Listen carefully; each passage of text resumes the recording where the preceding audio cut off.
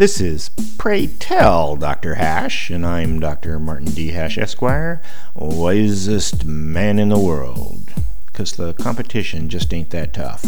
And these are things I wish someone had told me. Today's topic: basic income is socialistic.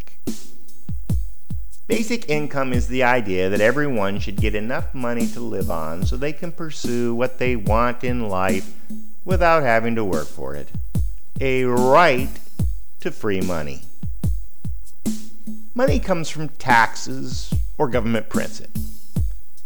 If it's simply newly printed money, then it doesn't necessarily violate anybody's liberty. But I can't see that lasting for long. $1 trillion a year with nothing in return is probably hyperinflationary. However, it seems more likely that basic income would come from some kind of taxes. Many advocates of basic income insist it's not socialist. But then who's against it? Certainly not the socialists. Let me see. Who would be against a basic income? Hey, it might be the people obligated to pay it. And why do they have to pay it? Well, because even though it's bad for them personally, it's good for everybody.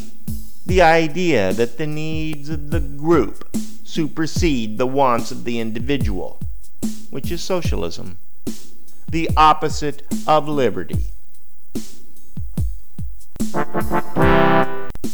For more, see my website at martinhash.com.